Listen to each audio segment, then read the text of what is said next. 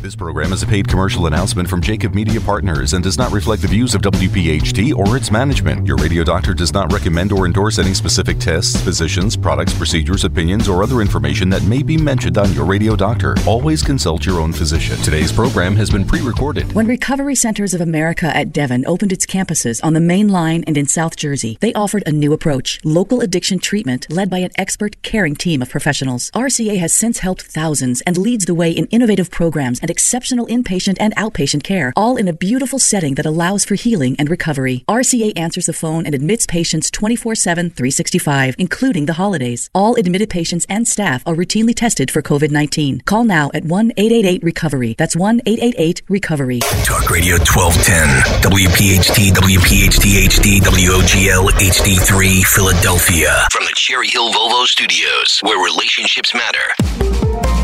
An Odyssey station. It's time for the Delaware Valley's first radio doctor. On call every Sunday morning at 10. This is Your Radio Doctor with Dr. Marianne Ritchie. Presented exclusively by Independence Blue Cross. Listen, 7 months or 10 months is an absolutely exceptionally short time frame to produce this vaccine. Your health determines your life, your longevity, and your happiness. Let your radio doctor lead the way with your medical education. Your Radio Doctor, Dr. Marianne Ritchie. Good morning on this last Sunday in July. Thank you for sharing your morning with us here on Your Radio Doctor. I'm your host, Dr. Marianne Ritchie. Joining us today is Dr. Denny Carisse, Chief Science Officer of Recovery Centers of America and Adjunct Associate Professor in the Department of Psychiatry at the University of Pennsylvania. Our topic, the opioid epidemic. Last week we learned factors that led to this current crisis. This week, Dr. Carisse returns to discuss the various forms of treatment, including counseling, also the medications that help people ease away from their opioid use disorder. Welcome, Denny. Thanks for returning this week. Thanks for having me. Denny, last week we talked about the opioid epidemic in our country and how we arrived at this point. You explained the crisis came in 4 waves. 1996, along with blood pressure, temperature, pulse, pain became the 5th vital sign. There was a big drive for improved pain management, aggressive marketing by pharmaceutical companies to encourage primary care docs to prescribe opioids for every kind of pain. By 2010, heroin's pouring in from Mexico, purer, cheaper. Why spend $80 for OxyContin when you can get the same high with heroin for only $20? And then by 2013, fentanyl was the new kid on the block, 100 times stronger than morphine. Then tweak it a little by adding 1 oxygen molecule. You get carfentanil, which is 10,000 times the strength of morphine. And now we're hearing cocaine is laced with fentanyl. This is mesmerizing to me, Denny, and we've learned from listening to you that many of the patients with substance use disorder or opiate use disorder have an underlying mental illness that contributes to the use of these drugs. How often is that the case? Well, actually about 60% of people who come to Recovery Centers of America for substance use disorder treatment also have a psychiatric or a mental health problem that needs treatment while they're with us. That's why we have psychiatrists and psychiatric nurse practitioners. But when you think about it, it's the perfect storm. If you're depressed, you might gravitate to cocaine or amphetamines to pick you up. If you're anxious, you might gravitate to sedatives or opioids. And so, yes, the people with mental illness sometimes turns to drugs, but also sometimes drugs contribute to the mental illness. And then add COVID to the mix, and all bets are off. Absolutely. Yeah, and Denny, you enlightened us on a previous show back when you were with us several months ago that when a person who uses drugs hears there's a new dealer in town who has a drug that gives a bigger high, they don't think about the additional risk, like your example of lacing coke with fentanyl. Maybe it's obvious, but what's the psychology behind that lack of fear? Yeah, it's very interesting, and most people without, I would say, the genetic predisposition and the mindset of somebody who is using drugs and alcohol really has a tough time comprehending this. So It's basically if somebody, you got to remember the brain is hijacked. Nora Volkow, the head of National Institute on Drug Abuse, showed us back as far as 2001 the difference between a normal brain, somebody who's using amphetamines, somebody who's 1 month and then 24 months sober from amphetamines. And different parts of the brain light up and they come back, but you don't get all of that back. So the brain is essentially what she would say is hijacked. So when people hear that there's a new drug out there and that in particular, they'll hear somebody died of it, it's so strong, their innate response is, wow, that must be great heroin. I'm going to try and get some. It's counterintuitive, but it really is the reality of this hijacked brain. And when you explain that, it makes perfect sense, really. But I think it's also worth emphasizing, especially to our listeners, when somebody switches from a pill that's more expensive to less expensive heroin, now you're using a needle and introducing risk of infection to the heart, bones, hepatitis, HIV, and more. Yeah, absolutely right. So some people may switch over and start snorting or smoking heroin initially, but most turn to injection drug use, and that carries a whole host of other medical and social problems. More needles on the street, dirty needles laying around, more medical problems for that person, which they can also transmit to their family members. That's why some of the harm reduction services that are out there are so important. And I think I want to reemphasize what you brought up last week, that Narcan, narcotic antagonist, which is the antidote for somebody who's about to overdose or seems to be overdosing, now comes in a nasal spray form. Tell us about that a little, if you would. Oh, absolutely. So you don't need any real special training for this. It's a nasal spray form, kind of like the nasal decongestants, but it's in a dose pack, a separate dose. It's not a big bottle of it, right?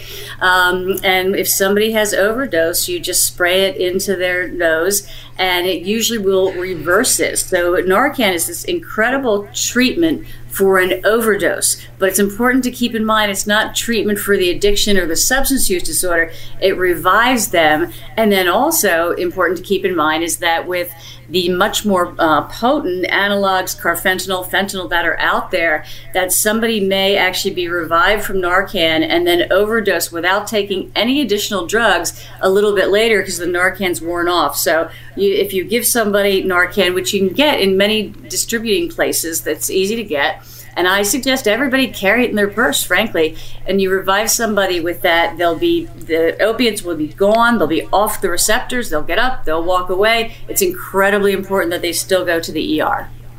So the message is rebound is very possible, especially with these more potent drugs.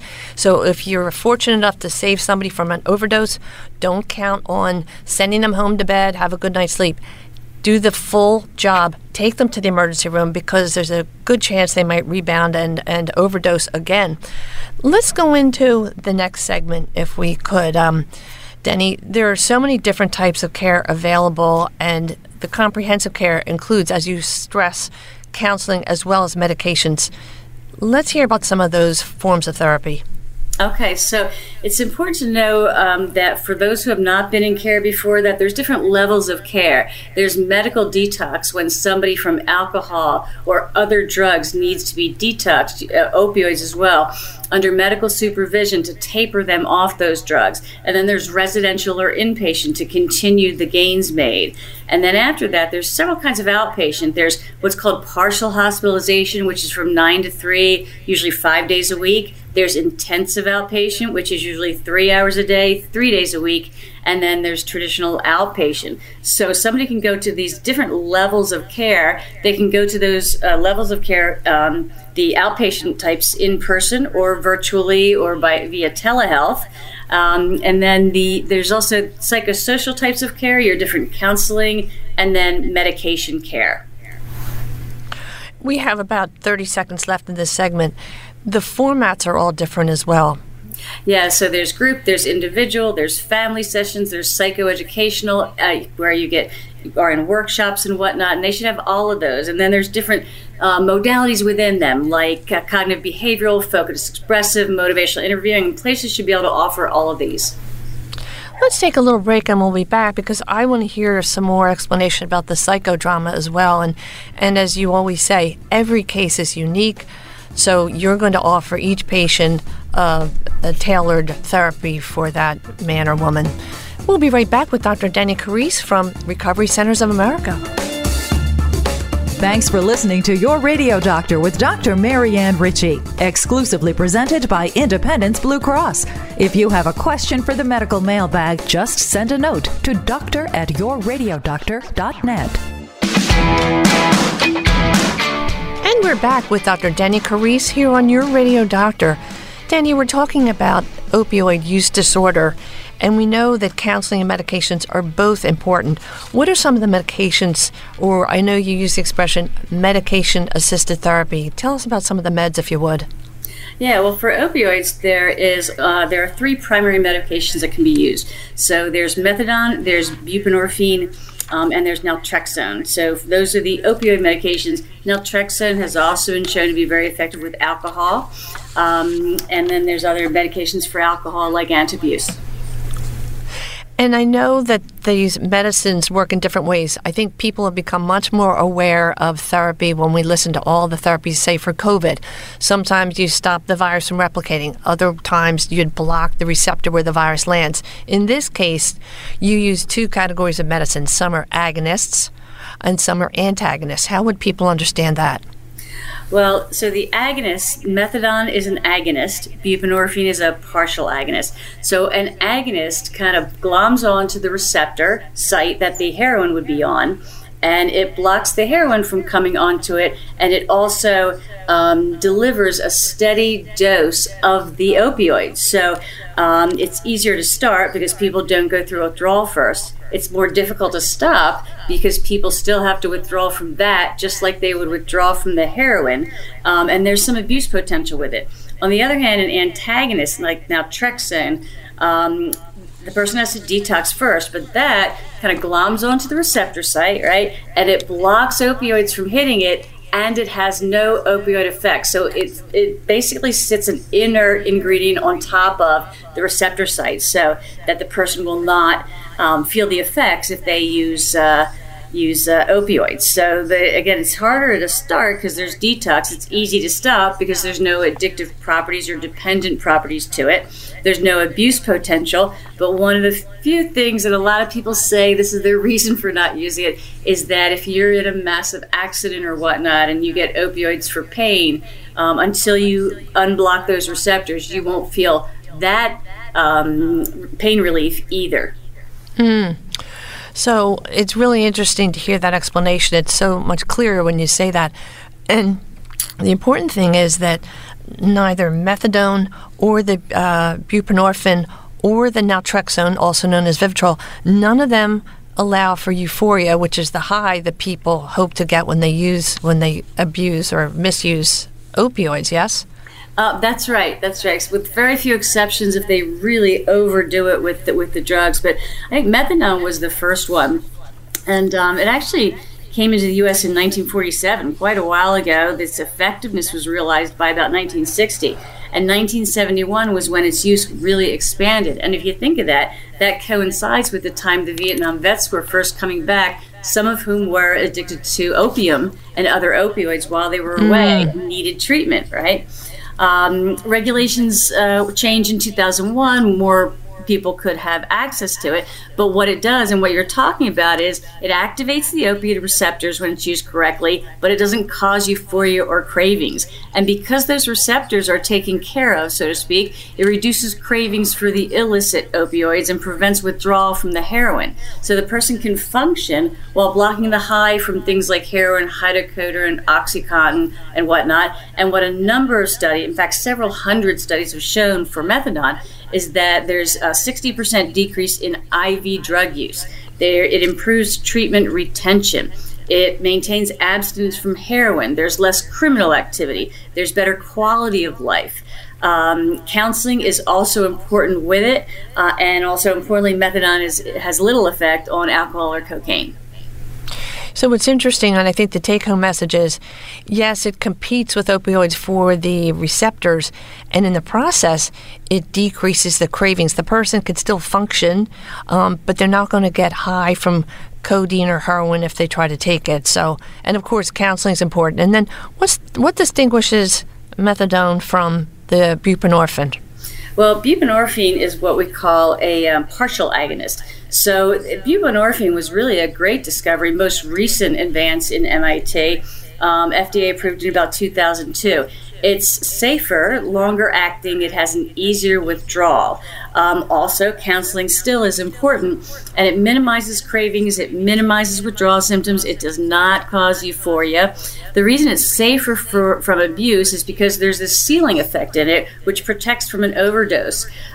Typically, and I think this was just a really elegant way to make this, they will mix buprenorphine with naloxone, which is the opioid blocker, and it's inert when you take it as prescribed. It's a sublingual usually, and when you take it that way, it's fine. But if you try to melt that sublingual piece of material in water and heat it up and inject it, it actually activates the opioid antagonist. So somebody cannot abuse it in that way. And so it is good. One of the issues with it is that it has to be prescribed by a physician who's gone and gotten more certification to be able to prescribe it. There's limits in how many people they can prescribe to, but it's very effective. And there's also now an implantable form, and there's a once-a-month injection now. Incredible. It's just amazing. It's like an app on an app. And then the other drug, the naltrexone, also known as Vivitrol, the beauty of that is it's also very effective in reducing people who abuse alcohol, yes? Yes, Vivitrol was first tested with very, very heavy drinkers who did not want to quit. It wasn't in the U.S., it was in Russia. First tests early on were these Russian dock workers, and they basically said, well, I'm spending a lot of money on alcohol, so anything that'll help me, sure. And they gave these folks the naltrexone, and it stopped them from really wanting more alcohol. And it's interesting, the way it first came out was to look at rat studies, when we found out that rats would drink more when they were given pain, but if they were given this medication, they tended not to drink more even when they got the pain. And the pain in this case were little shocks to their feet, sadly. So it's really an interesting medication. There's no sedation with it. There's no dependence on it. And it blocks the receptors, like we said. It doesn't activate them, and you can take it orally, but the problem with the oral dosing was that a problem of non-compliance. People would just stop taking it. There's a monthly injection, but for those initial studies, it really profoundly reduced drinking. People would have like a few drinks. These are guys that would have 4 6-packs after work, and they would have a few drinks and they'd say, I really don't want any more. For the opioids, it really blocks the effects and it decreases the desire. And what's really fascinating to me is you mentioned earlier that we can look at a brain on amphetamines and then off for a week and off for a month, and the changes that we can document on imaging, which really tells us there are parts of the brain for different functions, which we knew, but when we can see it, it's really fascinating. So opioid use disorder meds really have a twofold purpose. They replace the drug, but they also heal the brain. Tell us about that, if you would.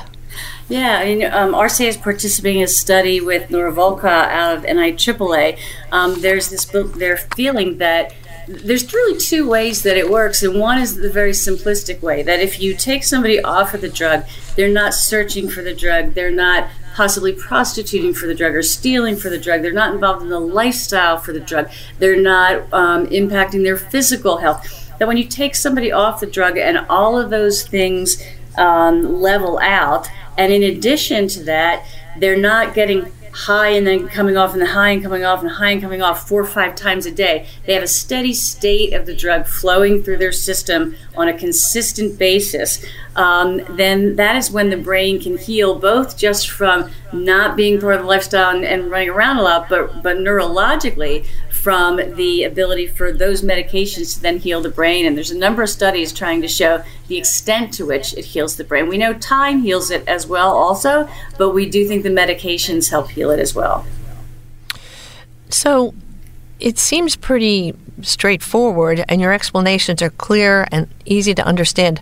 What are some of the challenges and activities needed for utilizing these medications in substance use disorder in general treatment? Yeah. Well, some of the challenges are with the methadone is only prescribed for maintenance, meaning the person is going to stay on the medication in opioid treatment programs, what's called OTPs, what used to be called methadone maintenance programs. That's the only place you can get methadone. So that's the first piece. And the person generally has to show up at least 5-6 days a week to get that medication for quite a while before they're then allowed to show up 5 or 4 days a week. And so that's, some of the challenges are that it has to be a separate building, license for that.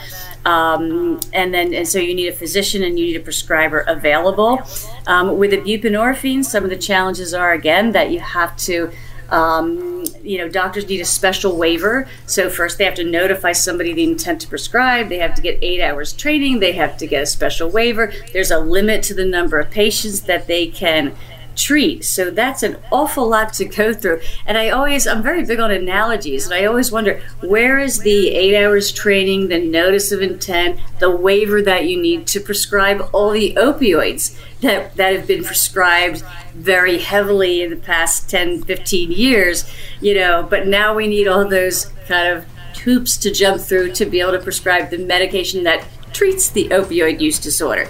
That's kind of odd to me. A bit hypocritical, yeah. Let's take a little break. We're here with Dr. Denny Carisse from Recovery Centers of America. Today's edition of Your Radio Doctor with Dr. Marianne Ritchie, presented exclusively by Independence Blue Cross, can be enjoyed anytime, anywhere, at your convenience. Just download the Odyssey app and search Your Radio Doctor. It's health education on demand. Welcome back to Your Radio Doctor. We're talking about the opioid epidemic. Denny, I know there are a lot of challenges. What do some of the national surveys tell us? Well, there's one great survey. It's called NSATS, which stands for the National Survey of Substance Abuse Treatment Services.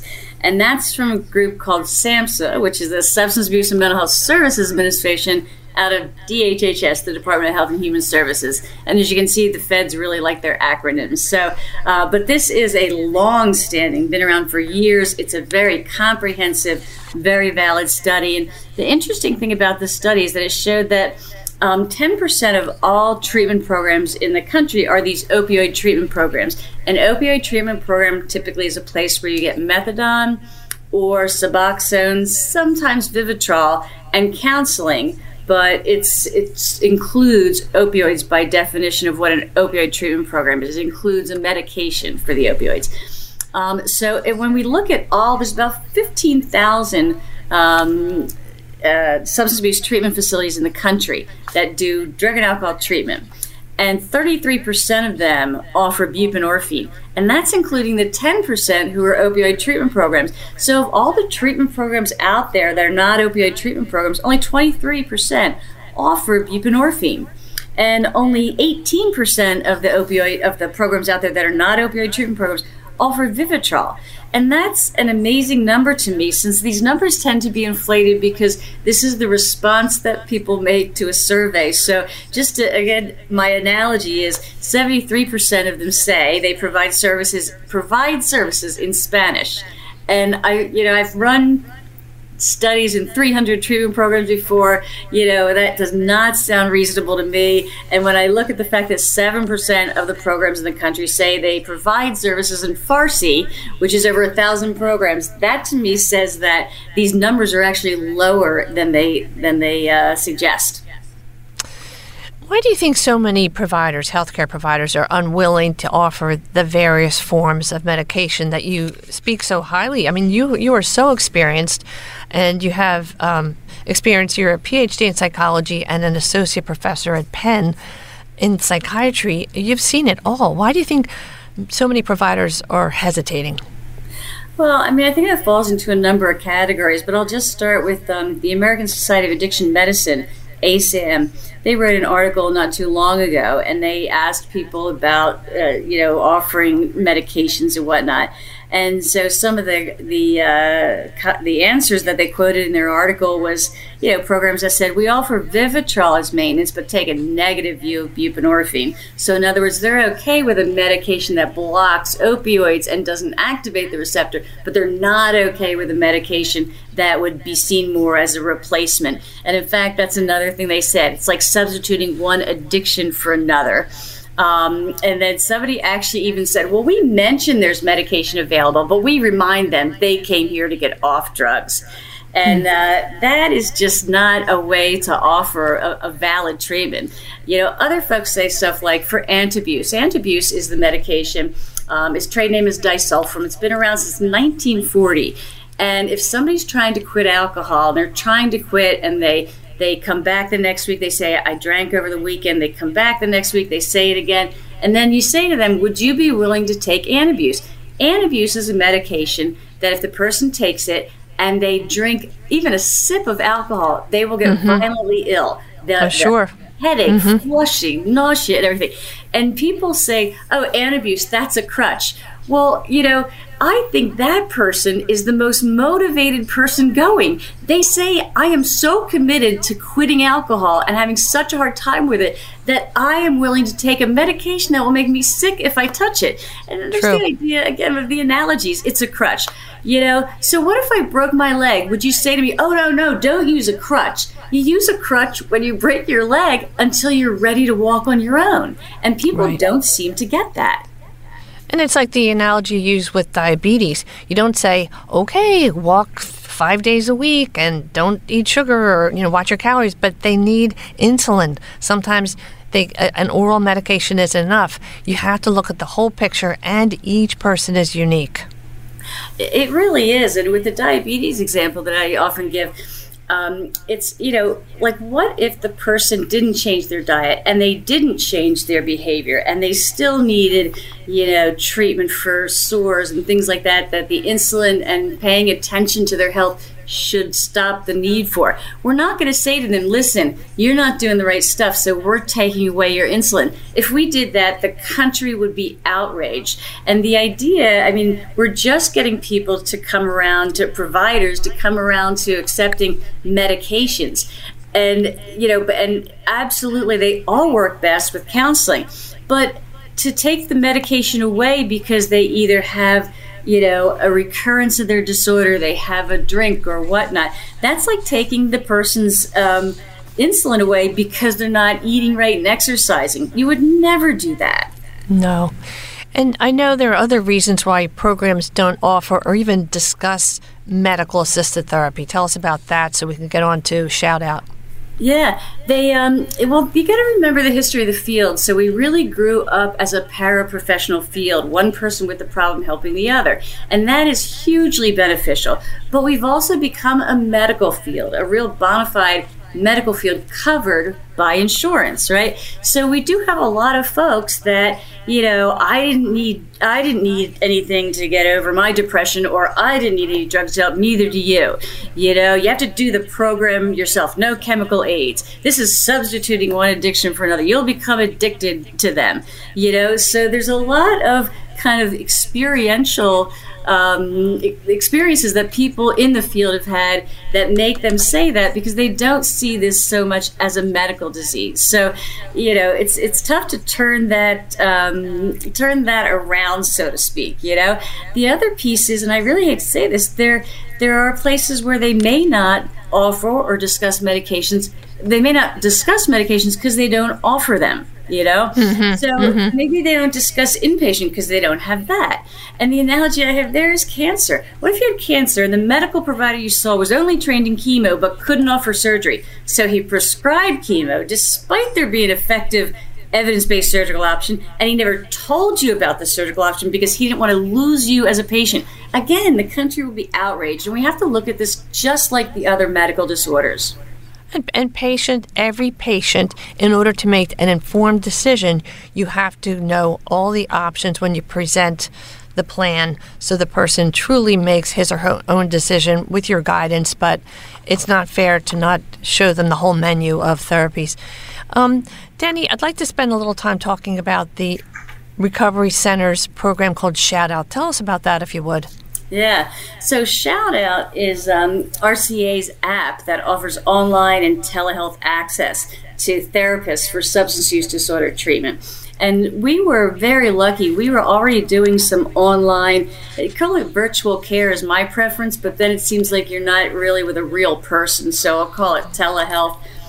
We were already doing that when COVID hit. So for us to really expand on that was pretty easy. And then we expanded further by developing Shout Out, this app where you can go in and talk to your therapist, where you can log into your group therapy. You can message your therapist, you can get treatment. You can be in your car and pull over, of course, and log into your group. It can be the PHP that we talked about, which is the all-day treatment. It can be the intensive treatment, or it can just be 1 hour with your therapist. And then what we did was we added to that app. It's not just kind of like, well, that sounds a little bit like you could do it all on Zoom, right? What we made it an app, and what we added to that was all kinds of content for folks. Like there's daily meditations, there's videos on the 12 steps of AA and NA, there's inspirational stories of our alumni and others who are in recovery. There's access to our free family program, which is called Seeds to Recovery, which is an educational program for families. And then there's links to AA, NA, OA meetings. There's group gratitude journals. So there's all these different things. So it's kind of like a full comprehensive app. And a lot of Americans are going to continue receiving their mental health and substance use disorder treatment online even after the pandemic via telehealth, because it's so much more convenient for people, right now access to therapists also is really difficult because there is such a demand from the pandemic and what's happened with the pandemic. As you know, overdose deaths are up 30% from last year. So there's this incredible demand, and this is just another way to fill that with a really unique service. Well, I think that's what's so important about you as an educator. You're trying to share the message with people, and especially in a show like this, when we take a subject and break it down. And as I always say, my goal on the show is to explain to patients listening what you don't know can hurt you. I'm going to ask questions as an educated patient and ask questions that I want the patient to ask, but if they don't know to ask them, they won't get answers. And you explain things so clearly. Education is key. And I'd like to hear a little bit more before we go on about psychodrama. We have about 30 seconds. Tell us about that. Psychodrama is a type of therapy. It's actually one of my favorite types, where you may pick different patients in a group to represent the person's mother or the father. And it's the big thing about psychodrama, it's very experiential. It's not just listening and talking.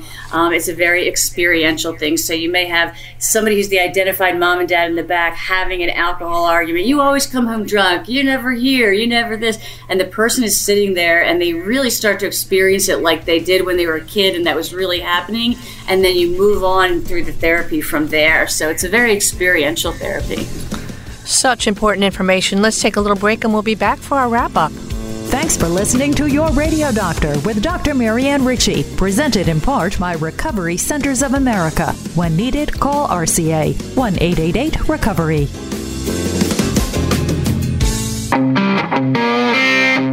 And in our final segment on Your Radio Doctor, we have Dr. Denny Carisse from Recovery Centers of America. Denny, let's talk a little bit more about the Shout Out app. I know that you were already doing telemedicine, telehealth prior to the pandemic, so you were ready, and it only increased in value when people were isolated. And as you always say so well, it's not social distancing, it's physical distancing. We can still be attached socially and offer you the support at recovery centers with telemedicine. Tell us a little bit more about that. Yeah, Shout Out's really an extraordinary leap forward in terms of the ways we treat patients experiencing addiction, substance use disorders, as I like to call it. But recent survey showed 84% of people want to continue getting their treatment via telehealth even after the pandemic. A lot of people don't remember the history of this. Before the pandemic, telehealth was only available when you were in a doctor's office, a hospital, or a nursing home, and your doctor linked you to another doctor to have services off-site. You couldn't get it at home. You couldn't get it by a therapist or a nurse practitioner. So now we can get telehealth services from counselors, therapists, nurse practitioners And it can be for anybody, and they can be anywhere at all where they do it, And when you look at RCA's mission, which is to save 1 million lives from the disease of addiction by treating both the substance use disorder and the mental health issues that come with them, Shout Out is a way to really add to our ability to do that and to eliminate the stigma that's associated with needing these treatment services, and to eliminate some of the barriers, like somebody who's afraid to go in person the first time. They can go online the first time and feel it out. They can go online for a month and then come in person. They can come in person one day and go online 2 days. And they can do all that through this Shout Out app. And I think it's so important that you emphasize it's private, it's consistent, you're always there. And Shout Out, really, the goal is to eliminate the stigma associated with the mental health services, because that's such an important overlap, the mental health issues along with the drug use. Yeah, there's stigma on both of them. And for folks who need treatment for both disorders, which again, 60% of people coming into treatment have a psychiatric disorder when they come in for drug and alcohol treatment. Now you have the double stigma of the two of those together. So to be able to get your services privately, to be able to not have to walk into a building at this, right away when you're not sure about all this is hugely helpful. Well, I have to say your website, recoverycentersofamerica.com, is one of the easiest websites I've ever seen to navigate. Every kind of information about your events, services, programs. It's a beautiful website with all of those listings. And shoutout.com, if people want to check out the app called Shout Out. And what is your 800 number that people can call 24/7? Well, that's easy. That's 1-800-RECOVERY. Denny, what's your final message for our listeners? My final message would be that there's all different kinds of hope and treatment, and one of them will work for you, and that you should get with us and let us help you, look at all the different options, and that people get well every day. Dr. Denny Carisse from the Recovery Centers of America, thank you for joining us. More importantly, thank you for the beautiful work you do to save lives and turn people's lives around. Thank you. Now, your real champion, presented by the Rothman Orthopedic Institute. And now for your real champion. I call this segment, Think Outside the Box. When someone's adopted, they often wonder, what did my mother look like? What kind of work did my father do? Did I have brothers or sisters? Why did they give me away? Monica Kelsey was adopted at birth, then raised by a loving Christian family in Ohio. And when she finally connected with her birth mother, it was the best and worst of days. That her birth parents were young and in love wasn't the story. She was devastated to learn that her birth mother had actually been brutally raped and left to die. She abandoned Monica just hours after giving birth. Upon hearing the truth at age 37, Monica didn't want to be the child of a rapist. She didn't want to feel unwanted. She had to pick herself up and change her focus from why to how. How can I take this gift of life I've been given and make a difference? With strength from her faith, she found her purpose and began an operation that would help to save other babies who were abandoned. 47 states give a mother the option to give her baby away anonymously and legally as long as the baby is left in a safe place and someone is informed. After learning that she was abandoned, Monica made it her personal mission to educate others about the Safe Haven law and save lives of innocent babies from being abandoned. Safe Haven Baby Boxes is an organization which offers a 24-hour hotline for mothers in crisis and makes it possible for a mother to surrender her baby while remaining anonymous. A baby box is a safety device permitted under the state's Safe Haven law and legally permits a mother in crisis to safely, securely, and anonymously surrender if they are unable to care for their newborn. A baby box is installed in an exterior wall of a designated fire station or hospital. An exterior door automatically locks upon placement of a newborn inside the baby box, and an interior wall allows a medical staff member to secure the surrendered newborn from inside the designated building. Closing the door automatically sends a signal to the staff on call, and the baby is brought inside. Monica adds, it's better than leaving a baby to die in a dumpster. Your life will go on and the baby is placed. We're saving 2 lives. Monica has shown her gratitude through a life of service. 4 years in the Navy, 4 more years in the reserves, a retired firefighter and medic. She now spends all of her time at Safe Haven Baby Boxes with her husband, the chief operating officer and the mayor of their hometown, Woodburn, Indiana. She first located her birth mother at age 21, but hesitated to reach out till age 37. When she did reconnect, the painful truth was quickly replaced by a strong love for the woman who chose life over abortion. In fact, Monica's mother had always yearned for the day they would meet. To date, Safe Haven has received 5,000 calls from every state, referred over 500 women to crisis pregnancy centers, assisted in 7 adoption referrals, and had 100 legal Safe Haven surrenders. Since the box was first installed in 2016, there have been no dead abandoned babies in the state of Indiana where it started. There are baby boxes in 6 states, and the mission is growing. Educating the public includes billboards that read, "Surrendering your newborn at a fire station delivers. No shame, no blame, no names." She also shares her message with students in hundreds of schools and universities. Monica has authored a book, Blessed to Have Been Abandoned, The Story of the Baby Box Lady. She believes that everyone has pain and everyone has a story. When you combine the two, beautiful things happen. We salute you, Monica Kelsey. You're a real champion. Learn more about Safe Haven Baby Boxes at shbb.org, shbb.org. Thank you for sharing another Sunday with us, and thanks for your great feedback. We enjoy bringing you information about medical issues in an understandable way so you can make better decisions for yourself and your loved ones. Please send us a story of a real champion in your world, your family, office, or community. Send us a suggestion for a medical topic you'd like us to discuss.